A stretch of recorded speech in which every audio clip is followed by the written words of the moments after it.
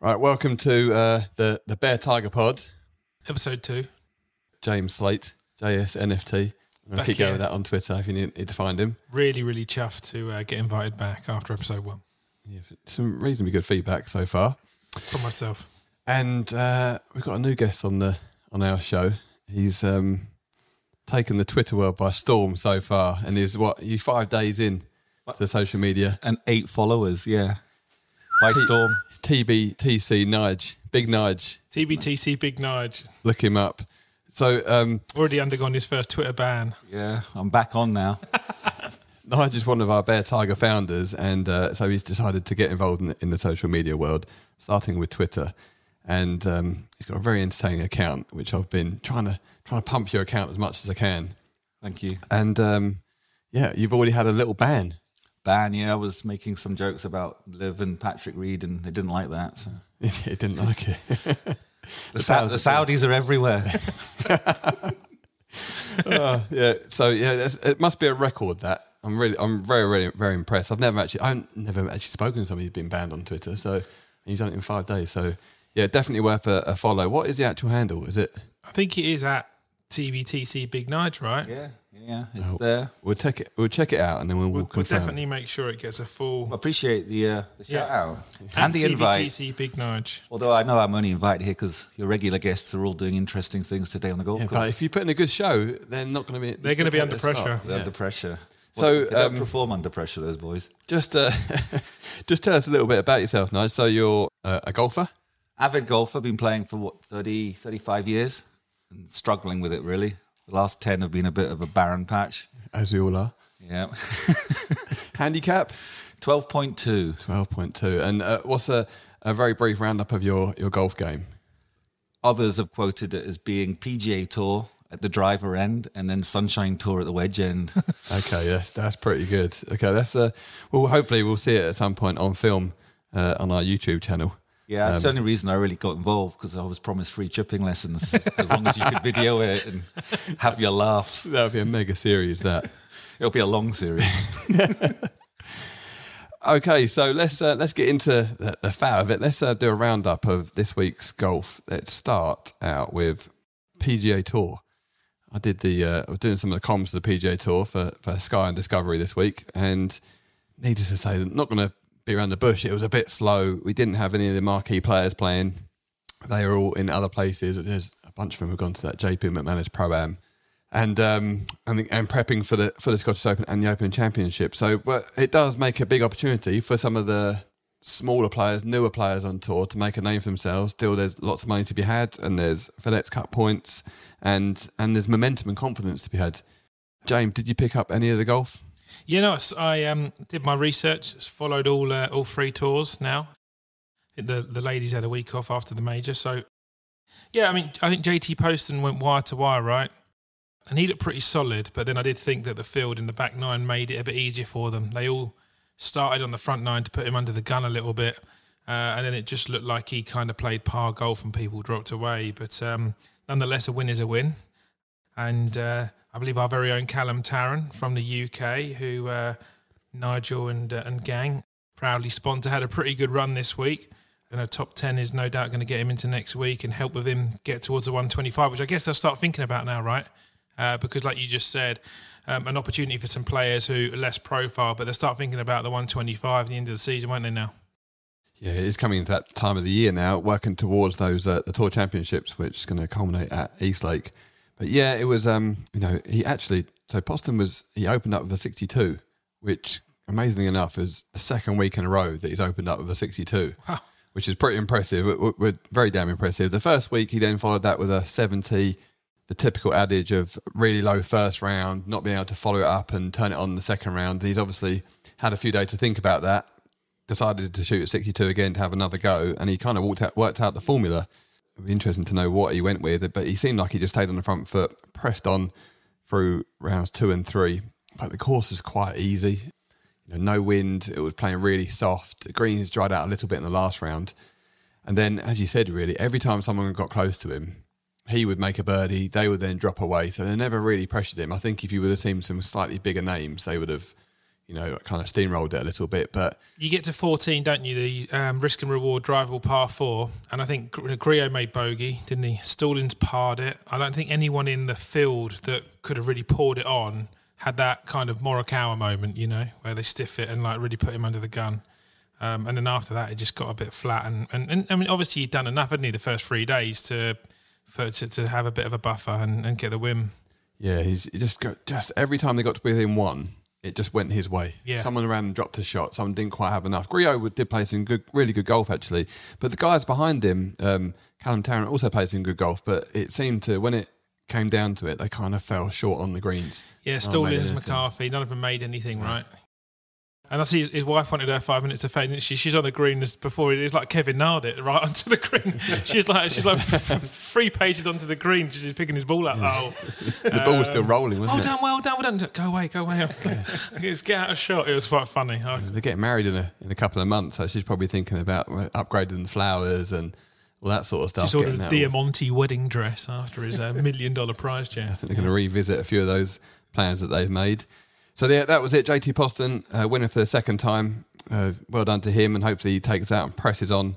Really good to see Callum Tarrant up there, getting a top 10, pressing on towards the end of the season. Hopefully he can continue that form now and get that card. He was on the PGA Tour China 3 years ago. Won that tour comfortably, levelled up to the Corn Ferry Tour, spent a couple of years there, now on the PGA Tour and competing for titles. So his game looks really, really good. Fantastic tee to green game. James is not happy with his putting stroke. I didn't really see it. I was sitting there watching it, and he said he's got a bit of a fade putting stroke. I've not seen one of those before. It just he reminded me a little bit, and this is probably a compliment really, of an English Zalatoris. He just got to 5 or 6 feet and just looked like it was notably the weakest part of his game. But I thought tee to green, like you said, he just striped it. Really, really composed, very competent. But he just got to 5 or 6 feet, and but you just alluded to, nothing dropped for anyone on the backside, did it? And he had a couple of free whacks in the last 3 holes. It probably cost him a few dollars. Yeah, but still a good finish from him. Then moving on to the DP Tour in Ireland. Normally a really big week. Ireland always produces good crowds, very much golfing country. And, I mean, painfully to say, James did actually call the winner. Did he? Yeah. It was a solid result. I mean, it was 5 under, 4 under, 4 under, 6 under or something. It was 4 rounds. He's 20 under for 4 rounds, yeah. I've been following Adrian Moronk for a while now. Very steady. Awesome game. He's struggling a bit on the front side. The two par 5s are both very... I mean, he's a big hitter, but they're both very much in range, both down the wind. Hit it in the long rough on both par 5s. Ended up getting up and down from 70 yards for par on both of them. But it's holding on, and he putted great. Slightly bizarre alternative with a claw grip. I can... Here you go. James is making his hand movements again. I'm doing my wiggle flap. Yeah, and then I thought he showed a proper touch of class in the last hour of play. 4 under for the last 4 holes, birdie, eagle, par finish. Yeah. And the eagle on the 17th was just proper money. So, talk us through that one. What did he do there? Well, it's par 5, just rips one down there. Nukes it onto the green, cans apart, and like he walks around like a winner, bearing in mind he's had quite a lot of near misses. And I thought that was the phase where you'd look at someone and think they're probably going to be a little bit nervous. There's a big check, obviously the Irish Open, and he had swag about him. He walked like a multiple time winner, to be fair. And I think he's had a number of seconds or thirds, hasn't he? Last year he got close a lot. And I just think he looks like a really, really, really good player, Moronk. Like he just has everything in his game. Yeah, and also good to see Padraig Harrington playing well again. Just off the back of his US Senior Open win, and he was racking up 180 odd ball speeds as a senior. I mean, that is just something else. That is, but it's been a really interesting journey that he's gone through to keep his speed up. And we all know he's happy to go out and test some slightly peculiar ways of getting better at golf, which is mental, I think, or it seems mental, because he won 3 majors doing something a certain way, and he's probably tried everything in golf, every training aid since then. But one of the processes he does to keep his speed up, which I find really interesting, is every morning, even before a round, he will spend half an hour with his driver just hitting it as hard as he possibly can. And And the guys are out there saying it's like a Red Arrow show. The ball's going literally left of the range, right of the range, some straight, all over the place. But it's just literally hit it as hard as you can for half an hour, and work up a full sweat before he goes Trying out. to warm the muscles up. What's wrong with that strategy? Did you get that from you, Nige? Yeah. 50 drivers on the driving range, that's all you need to do. You don't do that anymore, though. You just chip now. Always fun. That's what I find amazing. I want to give golf lessons to some people, and I've got one guy. Sometimes he just turns up at the range with his driver, straight out. He's like literally in his shirt. He's been at the office all day, and he comes down to the range just with his driver. I am singing here. The only clip I saw of Patrick Harrington this weekend was him and his caddy walking down the fairway eating an ice cream with 99 flake. And I'm like, awesome. Used to be a banana, didn't it? Now he's on his 99 flakes. Getting sugar rush. Maybe that's the new speed. But he's so relaxed. He's done it. He's been there and he's just having a laugh. Unfortunately, if that was a play, I'd be about 200 mile an hour ball speed. So I can confess that's not the hidden secret. Well, you might find that mysterious fade you're searching for. Yeah, exactly. Probably in the barber shop. Yeah. Zane likes a skin fade. Said, if he's about 180 ball speed, right, on the seniors tour, would he be getting about 50 yards? Would he be taking about 50 yards out the field? Some of the players, yeah, because you've got to think some of the senior tour players will probably be around 150 to 155 ball speed. Some of the faster ones be like mid 160s, 170 maybe on a few of them. So if you think he's 30 miles per hour ball speed faster than the other guys, and there's normally roughly 1.5-ish yards per mile per hour carry, ball speed. I mean, that's it's complete next level, really. But we do see this quite often, the guys that as they turn 50, they kind of win a major or do well because they kind of get off the back of that mentality of competing against guys that are younger, and which goes back to the old adage of just playing golf with guys that are better than you, and it pushes you along, and then all of a sudden when you set down a level, it just seems so much easier. Phil said that, didn't he, when he was doing all of his speed training, he was coming towards the senior tour, and one of the reasons was because they make the fairways wider and the carries are less efficient, so you can get way more out of it if you've got like way more in the bank. And he won a lot really quickly, didn't he, on the seniors tour with that sort of strategy? He was just hitting these massive nukes. Yeah, it is. It must be quite good fun for those guys to do it. I mean, I get it with my dad comes and plays with myself on one of my other pals who's a pro. It always, kind of come out and, he's like a 10 handicap and he'll struggle a bit and, be a bit annoyed with his game. And then almost to a T, he'll within 3 days, he'll text me saying, I've just had 40 points for the boys. The boys can't believe how well I'm hitting it. Because I think, you get in that mindset of you just watch someone else do it and at the time, your expectations far exceed what you can do. But then you just take little pieces from it, and then you go and play with people who are your kind of standard, and you're just not intimidated, and you just see the game differently. So I'm sure that's what those boys are getting out of that. Live Tour. What are we saying there? I think it was quite a difficult week for the PGA Tour if you're comparing the PGA Tour to the Live Tour, just because of the strength of field and the PGA Tour, and the Live Tour had some new announcements. The first one in the States, which made a bit of a difference. Yeah, definitely.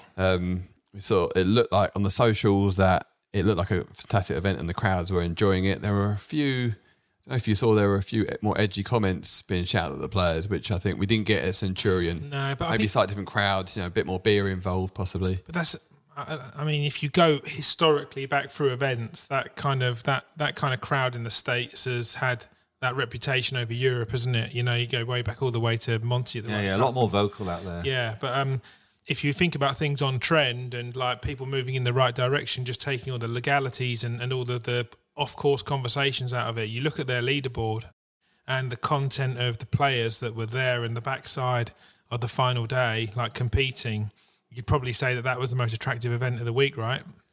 Yeah, obviously I had always good players there. I saw a couple of videos of Greg Norman pouring beer into fans' mouths and stuff in the balcony.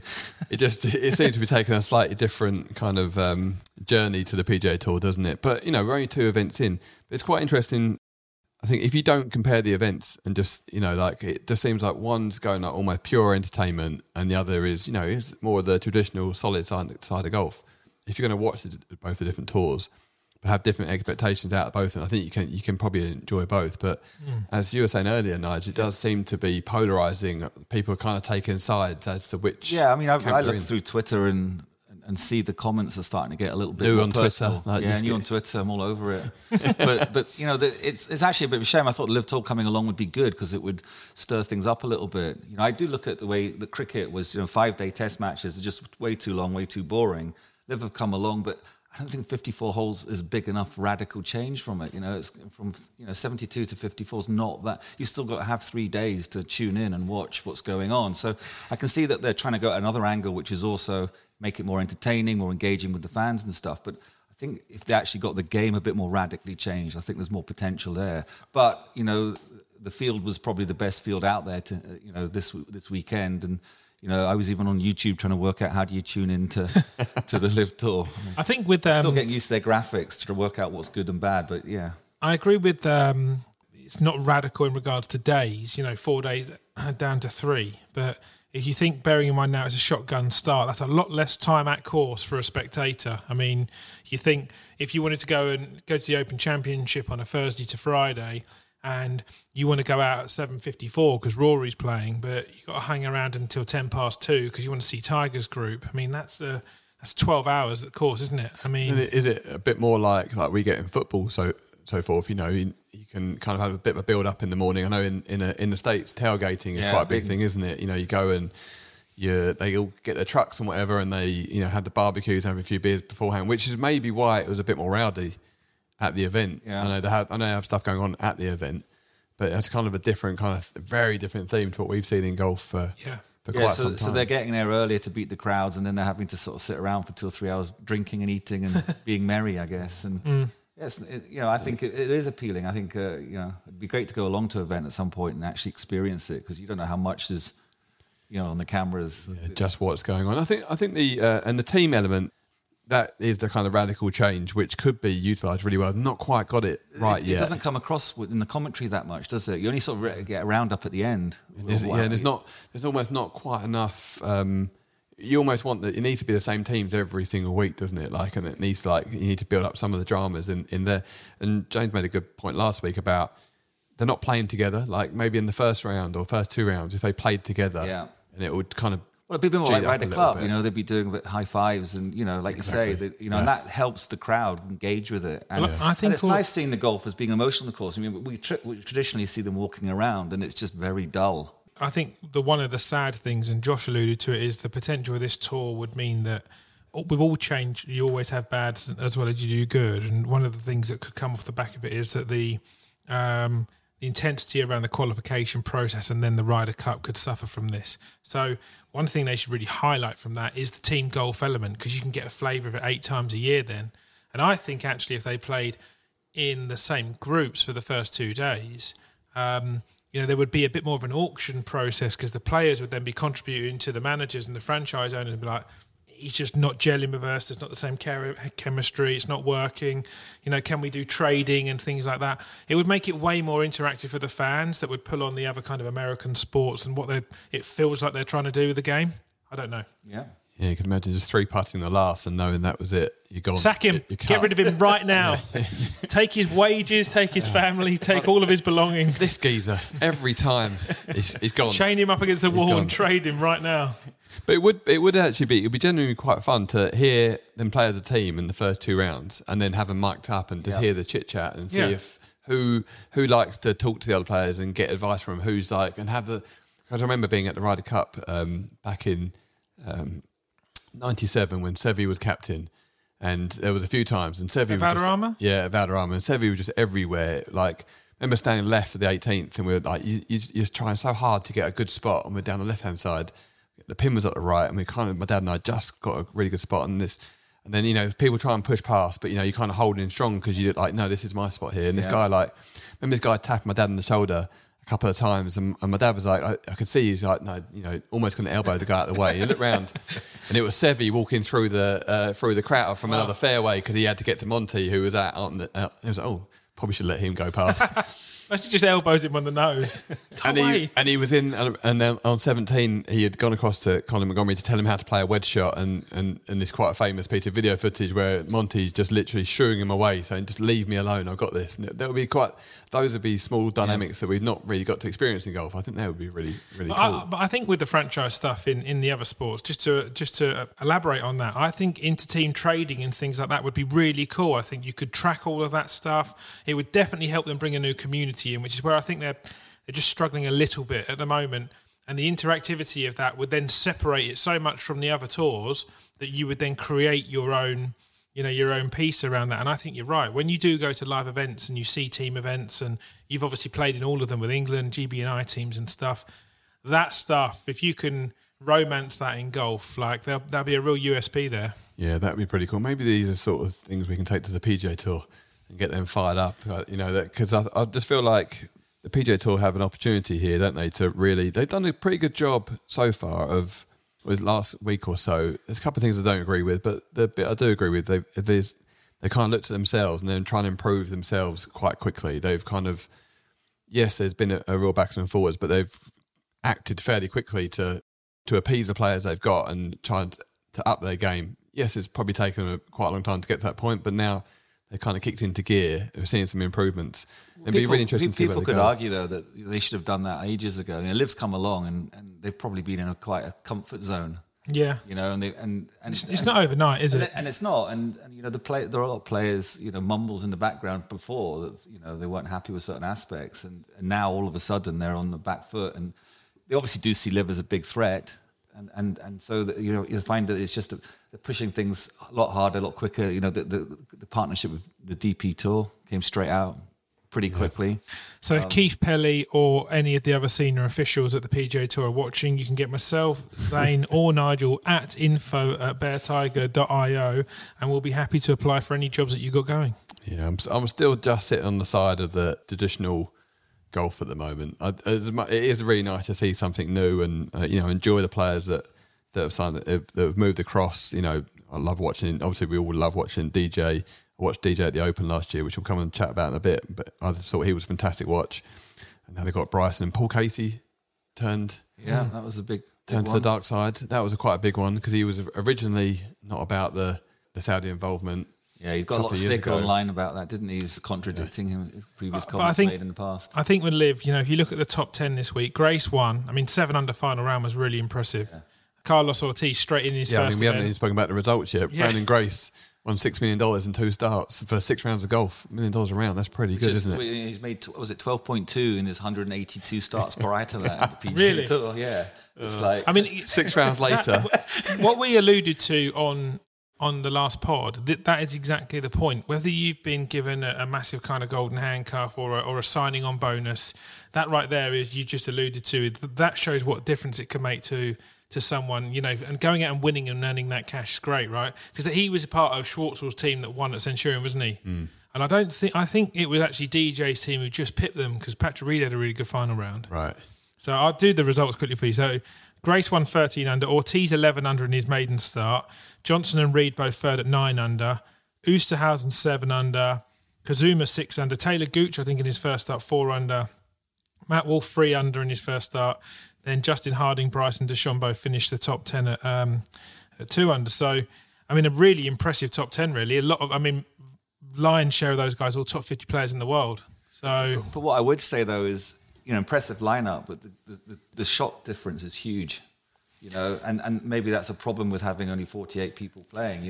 That is you could one end issue. up with tournaments where the winners decided after certainly 2 rounds, maybe even 1.5, and there's such a gap that there needs to be a bit more competition. You want that going down to the last shot. They'll be playing on different holes, playing completely different shots. Well, 11 shots separated the winner and 10th on Live Tour. Yeah. And 7 shots separated the winner and 10th on the PGA Tour. Yeah. It does drop off a bit quickly, one extra round as well, right? Yeah. So I think there will be a point. You're right, Nigel. It'll get pretty flat because there'll be such big gaps because there's not enough players to catch up. Because that is the exciting part that we see about the PGA Tour. Is like yes, I love to see Tiger or someone dominate, who's a big player dominating, but then around that, you do see that it's so stacked. And we had an event last week where we just thought there's 10 players that could win this, 20 players start of the day, think like, all of these guys could come through.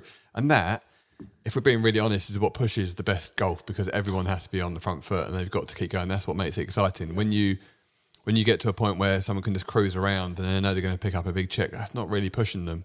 I don't know if that's good. If we're being really honest, I don't think that's good for golf. That's not how to get the best out of the best players. Like, it's still not quite. And I think you know that after the first round, right? Don't you? I mean, straight away, if you've in that format with that size of field, you know if you're in the running for the big cash after day one.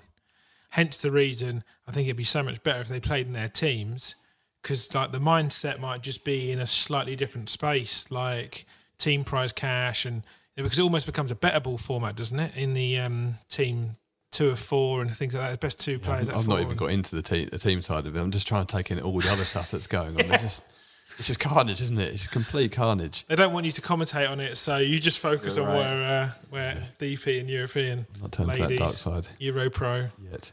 Challenge Tour. Yeah, so there we go. I mean, this is a conversation we'll keep having with about the LIV. There's so much to be said. It's evolving. I think to round up, this was a better event than the one in London. Definitely, yeah. A bit further in, and we'll see how that. What's most interesting for me next is not their next event, actually how all those players are received at the Open. Yeah, again, we were chatting earlier before we started recording a little bit about how Justin Thomas went online or went on a podcast talking about. Someone mentioned to him that now that some players have sued the tour, that he's now taking it more personally than he was, because he feels like, I'm the tour and now my friends are suing me. That's very, very different. And I think that's where it may get a little bit fractious at these events. I think some of the players, like Harrington, he came out and said in an interview he has nothing against any of the players that have gone out and have decided to move across. He said they're my friends. That's just their decision, and they knew what was coming and so forth. So how long before he moves over? Yeah, exactly. He could go. Yeah, when they do the senior LIV, the Sliv Tour. No, but you're right. That's one thing that's annoying me about it is getting more hostile now. And the media's pushing that. I think the press are taking their side and they're getting more polarized by that. Yeah. And then I think the news organizations are taking a position and they're pushing that, and it's just slowly getting more and more ugly, and it's getting more personal now. I don't understand that with Justin Thomas. If you're offending the PGA Tour, you're offending me. I am the tour. I mean, as in they're saying that they've obviously sued the PGA Tour, and the way that it is put across to them is that they are the players of the tour, because it's supposed to be a players tour. It doesn't seem that way sometimes. It seems like the players kind of benefit from the organisation and kind of play for the tour, but essentially the PGA Tour in its wording is that it is owned by the players, which is where some of the issues have come up, because some of the players are owned by us, but there's money in the background that we're not getting to get into, which is kind of where a lot of these gripes started out with, and that's the stance that Phil took early on. But I don't know if we should go down that route. We could be here for about another 3 hours. It could get a bit messy. What's next on the list then? What are we going to talk about? So that leads us in quite nicely. Let's chat about the Open Championship. It's come out. We've got a few little points to go into. So are the players going to be at each other? It could create a little bit more needle. But in more recent news, Mark Raves, who's on our podcast last week, part of our Bear Tiger team, he's caddying for someone at the JP McMahon's Pro-Am in Ireland, who is playing alongside Tiger, which is pretty impressive and pretty exciting for him. So it'll be interesting to get his take on that and see where Tiger's game is. What are we thinking about Tiger's chances at the 150th Open Championship at St Andrews? Well, it's a lot flatter. He'll get around a lot easier. I thought that what let him down at the last 2 major championships was he just didn't quite have it on a string like he did at Augusta off the tee, and it's wider, so he can hit the ball a little bit wider. His iron game still looks there, still looks pretty good with a putter. He loves St Andrews. It's his favourite course, as per his sort of best course to play on interviews. And he is someone who seems to fall into these golf romantic moments, the 150th Open, St Andrews, like his comeback is coming. The weather looks pretty pure. He's over here well in enough time to acclimatise, isn't he? It's Tiger Woods. So he's also on for 278s and a missed cut then off the back of that. I don't think he'll miss the cut. I mean, you and I had the luck of watching his first round at Augusta, and from watching him go from a practice ground onto a golf course that just looks so unforgiving was quite mental how he shot under par, wasn't it, really? It was. And he didn't look like he could walk properly, obviously, on the range. And that course is up and down. Yeah. And then to go and make 2 cuts at the next major championship, obviously he's playing the PGA. It's just, I don't know. I mean, you probably can quote better because you've played through injuries and you know him. Like, he can obviously dig out a standard of golf that's still competitive at the top level. Whether he can win is another thing. Yeah, and I think he's only really interested. Well, I don't think he's only interested in winning. Yeah. Which is why he didn't go to the PGA or the US Open, because he just kind of knew I'm not going to be ready for that. So he's given himself a bit of time, and he knows the way around St Andrews better than anybody. But still, will he make it physically? That's what we don't know right now. But game-wise, normally you would say anybody who's not competed very much would have absolutely no chance. But he's probably the only person in the world of golf who he can, like, whenever there's a rule, he's able to like break that, and that doesn't, almost the rules don't apply to him in that manner. You know, I'm enjoying talking him up and hoping that he will 100% be in the mix. I don't think there's anybody playing really, really well at the moment. I know Scotty Scheffler's world number one, and he's putting some, and he's there or thereabouts most weeks. But I think with the distractions going on, some of the other marquee players are not quite on their game, and there's no one for me. People keep saying, "Who do you reckon for the Open this year?" And it's just like, I'm trying to pick from players who are actually slightly out of form, hoping they're going to come into form. There's nobody. Adrian Moronk. Adrian Moronk. Are you going with that? Is that I'm not. No, I'm not. No. What about Fitzpatrick? You don't think his form the last few? Yeah, I mean, where he's got a great chance. He's probably the one, I suppose. And I was on the commentary with James Gregg, who's his best mate, and he played with him at Lindrick this week. He's come home for a week, and he said he's just hitting it so far. He said he was just absolutely crushing it, like driving par 4 greens. And he's in around the mid 180s in ball speed, which is just. Where's that come from? Well, you said last week he'd been working on that, didn't you? Yeah, he's found 20 miles an hour. Literally 20 miles per hour. He's gotten so strong, but I think he's really based all of his training and technique. We saw videos of him this week with his shirt off and all the dots on him in a squash court somewhere, just ripping balls looking like into a Putin, net. Was he? Really? Yeah, just doing the whole kind of Bryson thing, and. Yeah, he just James has gone here. Maybe it's the 99 flake. 99 flake. Or maybe it's just been on the ice creams. Yeah, just lathering all over yourself. James did more hand movements, pretending to. And your dog lick it off. Oh dear. To put ice cream all over his chest. Leave that on for another time. No, but so he's obviously gone into a really, really, really extensive training program because he's hitting it straight as well, isn't he? Yeah. So he's obviously started training with his in the gym. Bulking up a touch, not massively, and then he uses this thing called a stack system, which is like a speed stick with like a yellow, like kind of box on the end, and it links up to an app, and you put your radar down, and it tracks how fast it moves, and there's a whole process as like a foundation level, intermediate, advanced. So it's all tracked, and there's funky graphs, and you can track your progress, and you just like level up basically. So his mate James, who's a good golfer, I think he's around about a scratch. Who grew up with playing golf, he started doing it, and he's in the foundation part of it, and he's done 12 weeks, and he's gone up 11 miles per hour. Wow. And it's like a part of an 18-week, I think it's an 18-week process. So so there we kind of got, very good amateur golfer, and then you've got top tour pro, and it's obviously worked for both of them. Both put on 10 miles per hour. So then I did actually go online and have a look for one, but they're now sold out to October. So I'm going to have to hit it short for another few months. Yeah, if you can get us one, that'd be great. Grab one of those. But yeah, I mean... He's got a good chance, though. Yeah, I think you're right there, Nige. I think probably Fitz is probably the most informed player. I think Rory has been in form for a long time, and I think he's probably like...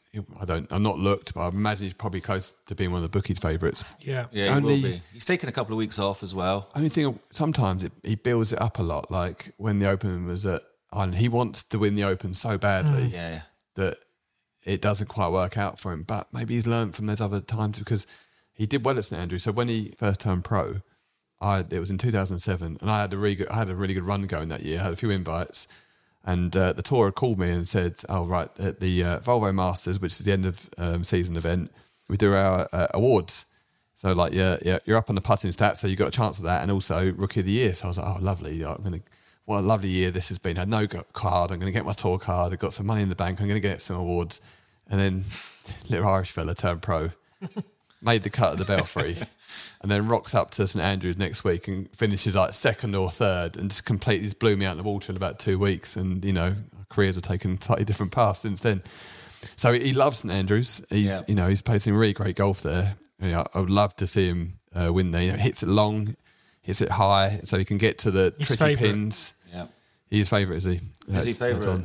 He's not odds on, but Rory's favourite, Scheffler second favourite, Rahm, Thomas, Spieth, Morikawa, Fitzpatrick, Lowry, Cam Smith, Schauffele, Zalatoris, DJ, Hovland, Cantlay make up them. Then the bar. Rory's 8-1, Scheffler 12s, Rahm 12s, Thomas 14s. He grew up playing links golf as well. He's Portrush. Yeah. I like Rory. I actually think if I was thinking about a player who Tiger was so good round there, and he looks like he's threatened to come back into form a little bit. And I was so impressed with him at RSG was Morikawa, probably one of the purest iron players out there. I don't think you have to be long at St Andrews. I mean, no. So you don't have to be, but it's got to be an advantage. There's that little those few holes around the turn that you can get at, and you can drive those greens. Depending on the wind. Yeah, but if you're short, you've got like a 50-yard pitch. If your wedge game's hot, you'll still make birdie. I was thinking about we'll do our top 3 picks in a second, but I was thinking about DeChambeau. So he's coming back from injury, but there's a run there where he can get miles down 2, depending on the wind, but he can get miles down 2 and literally be chipping onto the green. Same on 3. It's so wide, he can just hoon it way down there. Yeah. Then he's got 5, which actually probably tightens up a little bit into where he would be hitting it. Then you got 6, 7. I reckon 7 in a favourable wind he could probably get close to, which I've never seen anyone else do it, but he can get right up by that green. Then you got 9, 10 both drivable, 12 drivable, 14 the par 5. I mean, there's just so many holes which are wide open, and then obviously 18 even if it's into the wind, he can get there, which is that is always, if it's a bit downwind, the whole field can get there, but if it's into the wind, he can get there, which is a big advantage. I just think that there's something in it for him. And also, last year at St George's, he was kind of in that time of playing well and hitting it miles, and it was really evident that his wedge play wasn't up to spec. And with all the chat going on, and he was moaning about drivers and not always saying the right thing, he did actually come out and say, my wedge game has got to be better, and he's been working on it. And just following him on his social medias recently, you can tell that he's putting a lot of work in on his wedge play. And I wonder whether that's partly because of injury, because his hand's still healing, and also because of his experience last year at the Open Championship. Yeah. So I think actually thinking about it, there's such a solid argument for Rory. I mean, Bryson just rips it, but Rory's by no means short. I mean, he'd be up there next in the next group, wouldn't he, for longest on there? And he has got this ability beyond other people to orbit irons, and he can apex them higher than anyone. And if we get the weather like this for another week in Scotland, they'll make it so benign and hard to try and protect the course. He's going to have that kind of extra attribute in his locker where he can apex it like 150, 160 of irons. It's just whether his putter's going to work, right? Because I think that's probably the real protection at St Andrews with the undulations of the greens, how not so much deep they are, but they're so wide. Yeah, so someone's going to have to putt really well, aren't they, to lift the jug.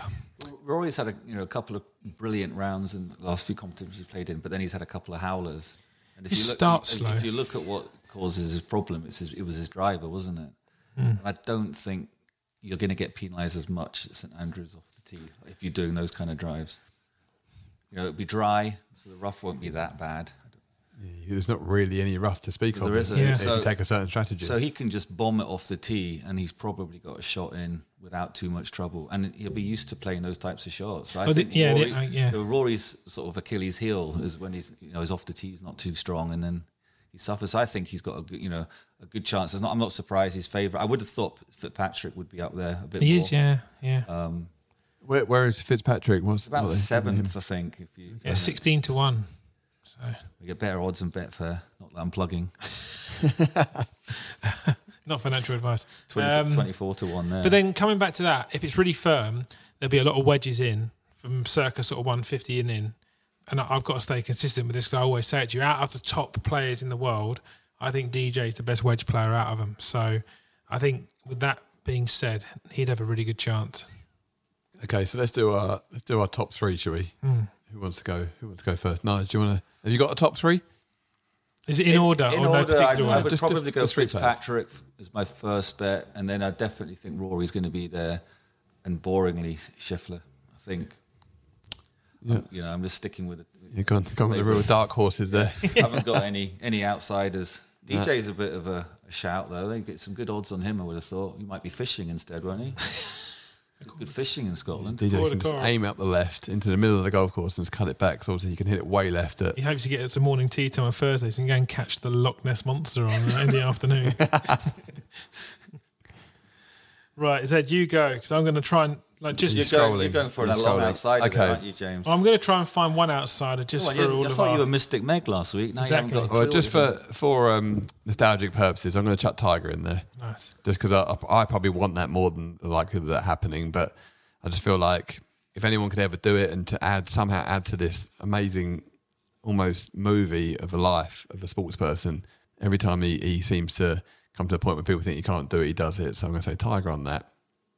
Then I think Bryson, just for the reasons I said. I think you haven't got to be straight off the tee. There's a bunch of holes which I think there's going to be one or two holes where he can actually take it on, which other players can't. He can reach 18 in almost any weather. 17, for instance, gets wider the further you hit it.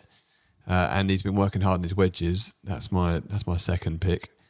And then on the third pick, I'm going to go with, I think, Xander Schauffele might be a shout. I think he's about to come back into form in the majors because he had a really good run early. He's putting pretty well and he's won twice this year. Now, one of them was a pairs event, but the confidence is riding pretty high. So, yeah, I think it could be there's someone else I'm forgetting who I was going to trade out Schauffele for, but yeah, I'm pretty happy with that. You got a more like your each way £1 each way shout. £1 fish. Well, Woods is 65 to 1. Oh, he's the outsider, really, isn't he? Yeah, okay. Woods is kind of the. It's your each way bet. I'm going to try and chuck in 100 to 1 shot just for the listeners. For the £1 each way. I like Thomas Pieters. I think he's been playing really, really well. I mentioned last week he's trending really in the right direction since an equipment change. He nukes it. His all-round game's been really, really in the right direction. He's been there or thereabouts every week. This sort of course setup will suit him. He's got pretty much all the shots in the bag, and he's a solid putter. So for 100 to 1, he'd be where I'd be pointing Ivy in the direction for £1 each way. 130 to 1 on Betfair. There you go. There you go. So then the 3, I like Morikawa this week. I think he was really, really, really impressive at RSG. I think somebody sent me a video from his practice round in JP McMahon's pro, one of the guys I coached, and he hit this massive slice off this tee. Yeah, I did actually repost it. So I'm gonna. You waited until I picked him. You knew. Yeah, I've been waiting for that one. Well, hopefully at the Open he does it off one and it doesn't go more than 89 yards right. I like Morikawa. I think his iron game will really put him in good stead round here, and he seems to lift it in major championships. I think DJ will have a really, really good run. He's obviously coming back into form, played really well this week in the Live event, and that looks tight off the tee, so he'll have a good chance. And my third pick would be Rory as well. Okay. Yep. For all the reasons we spoke about. I actually just remembered the person I was going to say, so I'm going to actually remove Xander Schauffele. He's been substituted out. I'm going to go with Victor Hovland. Nice. For a couple of reasons. So early in the year, we had to go on Sky and they had everyone come in. You had to kind of say on the camera, on the TV, who you thought was going to win the majors. And he was like first out for me, who I thought this guy is odds on to win a major. Reason being, just because at St Andrews he's a fantastic driver of the ball, a fantastic iron player. He can putt. His Achilles heel is chipping, but it is possible to get around St Andrews and hit 68 greens out of the 72. Well, and also putt a lot from the fringes, right? Yeah, it's not as big an issue for him. Not a great bunker player, but he could kind of ball strike his way around there, and not have to have that Achilles heel. So I would quite like that, and also I'm hosting an event on the Tuesday I knew this for was JL with him and Robbie Williams, and I'm actually going to tell him that don't make me look bad here. I've been out and he was my odds on to win a major this year, so I'm going to apply a little bit of pressure to him. He's going to carry that on the first of Thursday. Anyone else hot? Yeah. 90-yard fade. Yeah. Thanks, Zane. Have you guys? No, you would have played the old course at St Yeah, Andrews. well, I played it once actually. How was your experience? Typical round for me. A lot of frustration around the greens, but yeah. I wayward drive on 18, which ended up in someone's car. Come on, talk us through that. Come on. So you walked onto the tee. Where's the wind? The wind was slightly left to right coming in from the sea. Slightly left to right. So, are you on the back tee or the up tee? Back tee then, yeah. So, and where's your head at? Are you thinking I can get there? Well, I'm a natural drawer, so I'm getting excited because it's, I haven't played that well, and it's always nice to finish with a smacking drive on 18. So, are you thinking about getting onto the green? I'm thinking aggressive, yeah, and just kept the weight back, and it just faded right. Hit a couple of bed and breakfasts, bounced about, settled on the tyre of someone's nice BMW. Well, it's quite interesting because I've seen people hit it out of bounds there, and there is a moment you think if it goes far right and hits the building, it could come back. It could come back. Was that in your head? Well, it was clanging around. Were you hoping? All these poor little Japanese tourists ducking for shelter. But I've got my Pro V back. Never lose a Pro V. It does amaze me that people park their cars down the right hand side of that 18 because it's kind of the right hand side is like the fast route. It's kind of where you want to go. I mean, there's so much space on the left there. There's so much space. It's ridiculous. And I'm thinking, great, I can really go at this. And if I pull it too much, I've got loads of landing area. Next thing I know, I'm watching this massive high fade. Head for Doris's bed and breakfast. Nip in and get a bacon sarnie. It's a fascinating that part of the course because there's parts of the course which you get out in the end. It all gets a bit quiet, doesn't it? You can't really see too much. But the first and the 18th, it's just an amazing scene. I mean, standing on the first tee, yeah, it's so wide. I think it can be quite daunting because you're just thinking, this is so wide. The only thing I can do here is completely fuck it up. Yeah. Like that is it. You can't really do anything wrong. I thought we were going to try and make this podcast not an X-rated one. It is now, yeah. Well, we're talking about booming out of bounds and hitting golf balls at Japanese tourists. Exactly. We took that turn. Putting an imprint in Doris's black pudding. Yeah, it was gone. Yeah, I mean, I played there a few times, and I was really fortunate to play there in the 2010 Open Championship. Had my dad caddy for me in the qualifying. The Blade. The Blade. So where did you qualify? So I qualified up at St Andrews Bay, at the Fairmont. Yeah. There was 3 spots, came second, got in. It was a couple of weeks before. My dad had caddy for me, and I just thought I can't not ask him to caddy for me in the actual tournament. So yeah, so he was like, no, you can get a professional caddy, but I thought, no, I've got to get him on the bag. And so we had the practice day, that was all fine, and got to the point where we got to the first tee, and I remember just kind of seeing disappointment on my dad's face because my dad's really into his clothes. He likes to pick his outfit and dress really sharp, and had it all laid out. He was always gonna be the smartest looking, best dressed caddy at the Open Championship that year. And I remember the starter giving him this green caddy bib because he basically. Each player in the group, one gets a yellow bib, one gets a red, one gets a green. That's right. And he got given the green one. And I remember just the look on his face because he'd obviously planned out his outfit. He had these red trousers on it. It was all perfect. And he had to wear this green bib. And I remember just looking at him and I was like, you look like a Christmas tree. Or a traffic light. He was gutted. So then the rest of the week, you could work out whoever was first on the tee sheet, first 1, 2, 3. That was the order in which the bibs came out. So he would look on the tee sheet, work out what colour bib he was going to get, and then he would pick his outfit accordingly. So he bounced back for the next 3 days. He wasn't making that mistake. It was good that you made the cut.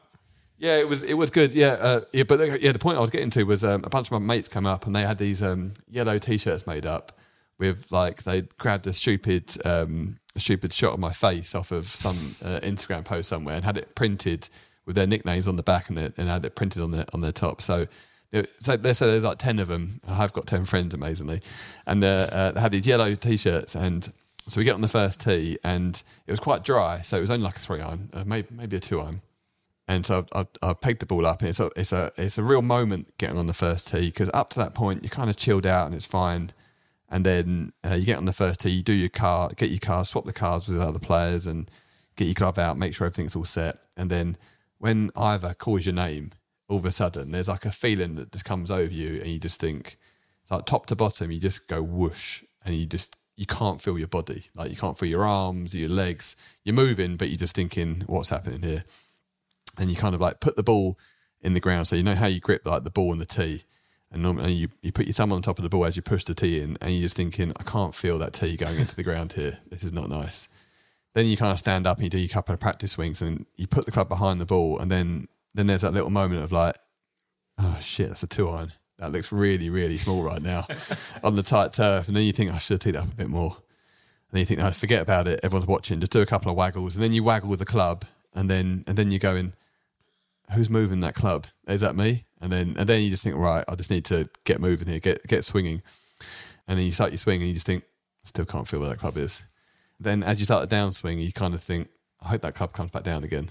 And then luckily enough, I did make contact and it went straight. But just before that, as I looked up just before I took my waggles, I remember looking up and then all my mates were in these bloody damn yellow T-shirts down the right-hand side, just walking down, just obviously out of bounds. And I remember just thinking to myself, just don't shank it into the boys, which is obviously a horrible thought to get on the first tee at an Open Championship. And then, but once you get away from there, it's fine. But it is just one of those T-shirts. It's so wide, you think the only thing I can do is completely mess up. There's that famous T-shirt of Ian Baker Finch where his hat came off and it, hooks it and the ball just runs out of bounds. It just, it's a nightmare. I think on varying levels, right? It's just that first tee feeling everyone has. It doesn't matter if you're playing in your club champs or your medal or your first junior open. I remember my first junior open I played in Hainault, and the lad I played with actually shat himself. So, I can relate to it, but it's usually because I've got a hangover. But yeah, you can't feel the ball. What, shitting yourself or being where's nervous? My club? Oh, right.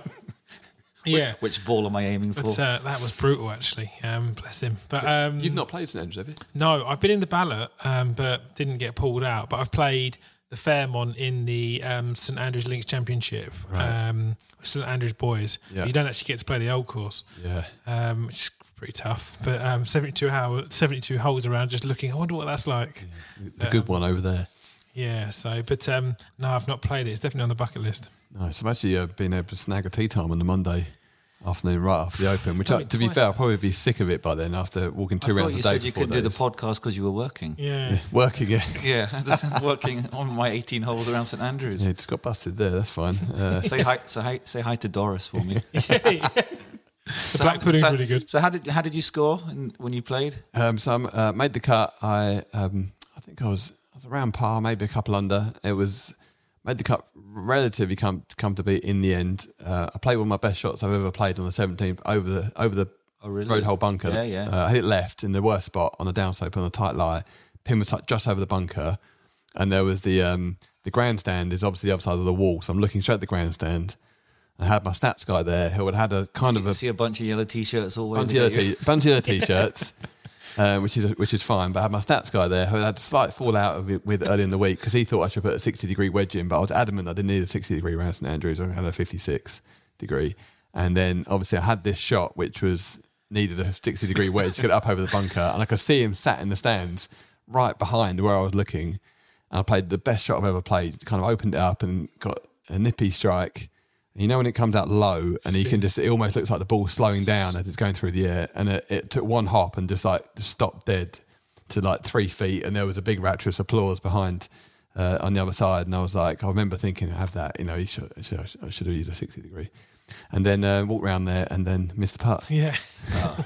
So didn't we get to finish it off, which was a very disappointing. This bag of lemons behind you all went, oh no! Suddenly he had 8 friends. Yeah. 2 lemons fell off the tree. Yeah, so that wasn't so good. But yeah, and then made the cut and then got to play with Steve Stricker in the last round, who was a gentleman. He was really, really nice guy. He'd won the John Deere Classic the week before. Buying the rounds. He was buying the rounds. Your tractor. He was, and it was interesting because he's a good putter, and putter's been the best part of my game. So a couple of the boys are, this would be great to watch you two, whatever it was, and we pretty much both played great and missed everything all day, which is again disappointing. But there was a few holes around the turn where I hit it just inside him, so he would hit it to 15 feet, I'd hit it 10 feet, and he would putt up, and he'd kind of been asking me about my story at the time. I was playing a bit of challenge tour, and he kind of empathise with. Like, it wasn't necessarily a big deal for him not being in contention, but it was a big deal for me. Yeah. And he was, he was just really interested in what I was getting up to. So every time, as he would walk past me, he would just say, like, just whisper, like, knock it in, Zane, like, because he was rooting for me, but it was just really nice. But every time he said that, I missed the putt. So towards the end, I would be like, don't say it. Oh, he said it. You think he's being nice, but that's a common tactic, isn't it? That's a mind game. Maybe that's what it was. But yeah, he was really cool, actually. And it was interesting. He didn't seem like an amazing player. As good as he was, I think at the time he was number 4 in the world. But, he just hit this like little draw, went like 275, 280, hits his 6th iron from like 170, kind of taps it down there. But he just, my dad's a 9-10 handicap, and he was saying this. It doesn't seem that amazing. This guy doesn't seem that good. But the amazing thing was he just knew what he did. You can tell that he was really comfortable in his own skin, and he just didn't make bad decisions. Yeah, he just made good decisions all day long. Interestingly enough, Steve Stricker, as long as I've watched golf, has used a White Hot 2 and never changed his putting grip and never really changed his putter. And we spoke about your putting in podcast one about you never having a grip change, and you've been a very good putter. And maybe there's something about the repetitiveness of putting there that sort of bears fruit. Yeah, as long as Steve and I don't play together, we'll putt quite well. But yeah, it's going to be like a fascinating week. The 150th Open at St Andrews. I'm absolutely buzzing to be up there for the week and get to see it. I really, really hope that the weather hangs on for us. Looking forward to it. I'm coming up. Yeah, what day are you coming up? I'm going to probably do like middle to the back end of the week. We've got What's in the Bag with Mr. Willett. Oh, exciting. With his new Bear Tiger Tour bag. Drop that one in there. Drop it in there, yeah. And then we've got a few bits, and no doubt I'll be your groupie and run you around with Diet Cokes and 99 Flakes whilst you're doing all your course commentary. We're trying to hit it further with all those ice cream changes. Lavering them all over yourself. Putting me through.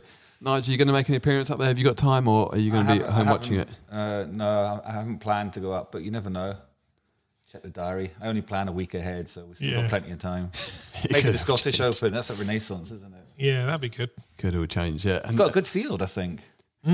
Really strong field. Really strong field. That's going to be exciting. But again, I think off the back, that's because some of these guys want to come and play some links golf before the Open, and then you've got the Irish Open playing inland course. Oh, this could kick us onto Heads Gone, because I think this is a candidate. Yeah, maybe this would take us in, right? So we've got a section of our show. It comes towards the end of this chat. Is the section called Heads Gone. Heads Gone. Which can be anything personal to you during the week, or it can be something you've seen, someone's had a meltdown, or someone's, lost it on camera or on course. Have you guys got any heads gone for us? Nige, my head's gone is the engineer at Kingswood, Surrey, who thinks it's sensible to cut through all the fucking internet lines whilst he's pulling the road up. So my internet speed at the moment is probably about as competitive as a mouse in a wheel on the old dial-up Nudge. We've got 1 meg down, nothing up. So the guys waiting for this podcast is probably going to come out in September 23. By the time it gets so quicker than last week's, then. Go on, Nigel. What's your head's gone this week? I haven't. Listen, I had a little bitch and moan about the Irish Open. I'm watching the Irish Open, and I think Shane Lowry's the highest ranked golfer in the tournament, and scraped through the cut. I think he got 4 birdies in the last 4 holes just to make the cut, which was actually quite exciting. It's quite good, and he's right in there with the crowd. And it's had a really good weekend as well. Very, very good. But then you're seeing clips of Spieth's playing Lahinch round the corner, and Justin Thomas and Fowler. They're all there playing links golf courses. And I think it's they obviously they're getting And Rory, I said he's took 2 weeks off. He's obviously playing at JP, I think, isn't he? Yeah. And he actually said in his quote, I'm going to take some time off and go and get some links golf in.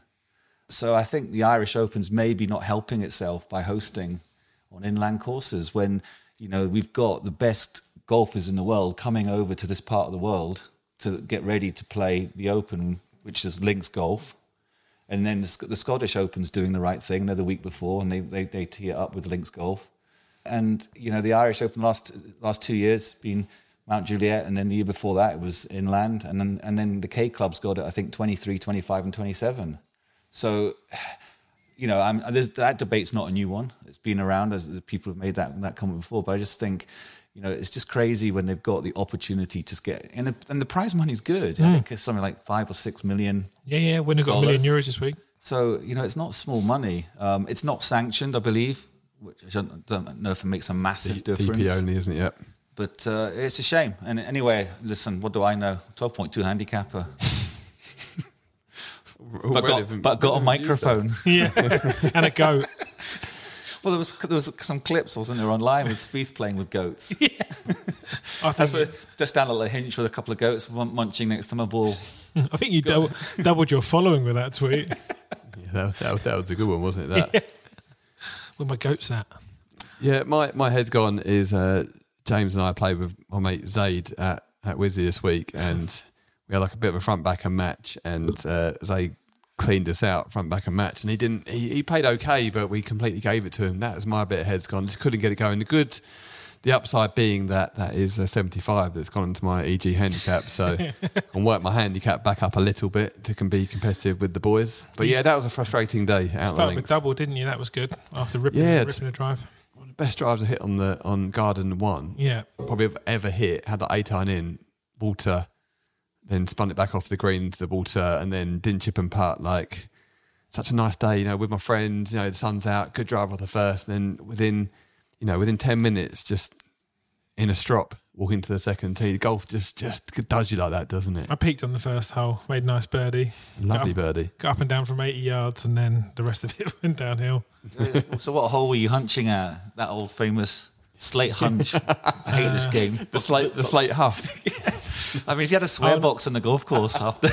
Yeah. No, I parred the second. We'd be millionaires, Rodney. I parred the second. We had a really awkward wind on 3. It was just going round and round and round and round.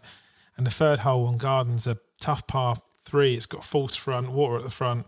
All goes all the way around the left. And yeah, I just didn't have a shot. Early, basically. Yeah. It was a long day. It was in the first hour.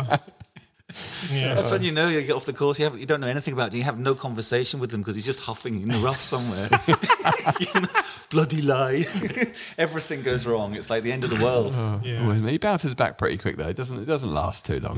Next day he's I really back. enjoyed handing 60 quid the first to Zaid. hole. Right. This overly competitive dentist that just didn't miss a beat. And it's was down to 4. Yeah, but he did finish up because he gave him a charger for his car. Yeah. Which he didn't have. So he probably, which is really good because I just plugged it in. I got 30 miles out of it for the last 14 hours. So we're going to put all the iPhone chargers into the car and just pray that some electricity goes into it. You're definitely becoming more optimistic with life, aren't you? Exactly. Optimism is high. Zed, just before we cut though, one thing we didn't do is I want to give the guys your Zane's pick for the Scottish Open. Who are you picking this week? I don't even know who's playing. I'm joking. I'm gonna say Matt Fitzpatrick, just on the back of chatting to James Gregg, my co-host at Discovery, who's his best mate, and he obviously says he's in a really good place. He's going to be a little bit busy. He's been very busy since winning that US Open Championship, but he just said he's hitting the ball so far. Renaissance is not that tight, and I think he's going to be on absolute cloud 9. The downside will be if he's been pulled pillar to post, which he's maybe not quite used to, and now he's taken himself up to a new level. It's good for a squeeze fade as well, Renaissance. But yeah, I'm gonna just coming back to Europe for the first time in a while. Yeah, I'm gonna go with him. And it'll be a nightmare for Nige if he does win. And also, no one ever really goes and wins the Scottish. And so Callum Tarrant he's gotten a start. He's gotten a late invite, but he got into the Scottish Open, which he was excited about. So he'll be one to watch. How about you guys? I think Fitz is a good shout, actually. It does suit. I remember when Noren won round there, it was like it just suits someone who can just get it left of the post and just hit fades. Man, ask your own heart. Fades. Well, I can hit a right-handed fade, but and I think Fitzpatrick's really trending in the right direction. His game looks really, really money at the moment. But you can't have him. I've taken him. Well, I'm just going to agree with you. It doesn't happen very often. Nige, any? I wasn't. You've nicked him. He was my choice. We are Team Fitzpatrick for the Scottish. That's it. Let's get some yellow shirts made up. Do we just all admit? Do we just all admit we don't know who's playing? No. It's a really good field that's got who's playing. I'm not too sure. It's a massive prize fund, isn't it? It's a big prize. Yeah, it's PJ Tour event, isn't it? 6, 7. I think maybe even more than that. Actually, just real quick, one of the things I think is kind of odd is that I think that $8 million. The Open Championship qualifying. So this week at the John Deere, we can field top 3 players, otherwise not exempt, of which after the cut, I think there was actually only 2 players who were actually exempt for the Open. So it was basically the top 3 from the John Deere got in. Yet that's not the same case as the Scottish Open, which is a week before on a links course with a really good field. So is the Open getting the best field? I'm not sure. Like, Yeah, good point. that could have been in the head's gone It's gone. on that one. Yeah, I don't agree with that. We've hassled the Irish Open organisers. Now we're on to the Scottish ones. Though. What can we just dig everyone out? So you got the Barbasol Championship as well the same week in America, which is also, is that a co-sanctioned? It's just a PGA Tour event. It's another PGA Tour event that they put on the same time as the Scottish, because obviously the Scottish has a lot of players from the DP World, isn't it? But it's on the DP World's app though. Yeah. So there's that. Yeah, that kind of rounds it up for us. A quick shout out to Pavan Sagu, who won the Europro this week with unbelievable round, finishing with a 62-63 finish. Nice. Yeah. What did he win it by then? He won, I don't know, actually, probably a few. Maybe Definitely with 62-63. Only a few, yeah. The scoring was quite good. I think it was 18 under in the end. Got to quite a slow start. Yeah, he's a really good lad, Pav. He's been part of the academy on and off. I've given him a couple of lessons this year. I didn't teach him those bits. That was obviously all himself. But yeah, hopefully he really kicks on from there. That was really, really impressive. But does he get anything with that? Doesn't get him anywhere. No, that will get him. He'll be up on the rankings. Top 5 in the Europro get to the Challenge Tour and so forth. Sometimes there is like, if you're up on the rankings, you get into another event. But essentially, it's a win. Did he try and qualify for the Open? 12 grand check. I don't think so. I think he chose to go to the Europro instead. Right. So fair play to him committing to that. And yeah, it's fantastic golf that is. I mean, to be on a third level tour shooting 62, 63s, you got to think that there's more to come from him at other levels. That's great. He's a great player, Pav. Like really, really, really lovely demeanour as well. Works super hard. Always down the range late at night in the cold. How'd you know that? Well, just because I speak to him. So he's had his demons, isn't he? With a few injuries. I'm really cold, James. It balls. I know, but I mean, he's down like. Give you a cuddle. He's down. I'm on my way. Wearing a bomber jacket with his hood up, so it doesn't look hot. He's a good lad, isn't he? So he's had his demons with injuries and stuff as well, isn't he? So good to see him bounce back and win. So hopefully he can press on. So we've had some really good stuff in there this week. The highlight this week has been Big Nige on Twitter. And we've got his actual handle so people can follow it. TBTC. At TBTC Big Nige. Love it. The Bear Tiger Club, TBTC. The Bear Tiger Club. There we go. Don't worry about that. We're just all pro Big Nige here. There we go. So thanks very much for joining us, guys. I hope everyone enjoyed listening. And when are you going to get a Bored Ape Nige? I don't know. When the price comes down. It's on its way. If I get 100 followers. Oh, there we go. There we go. Plug that. That is it. Right. That's a 15-second plug. Yeah, if we can get TBTC Big Nige to 100 followers, he's going to buy a Bored Ape, which is an NFT, which is for another podcast, which we'll get for into another day, point. for another time. That's a big commitment. Nice. I'm going to have to hire a tweet writer. I'll give my mate Ricky Gervais a quick call. That should get things going. Cool. Cheers, Ed. Cheers, guys. Nice one. Cheers. Thanks, Ed.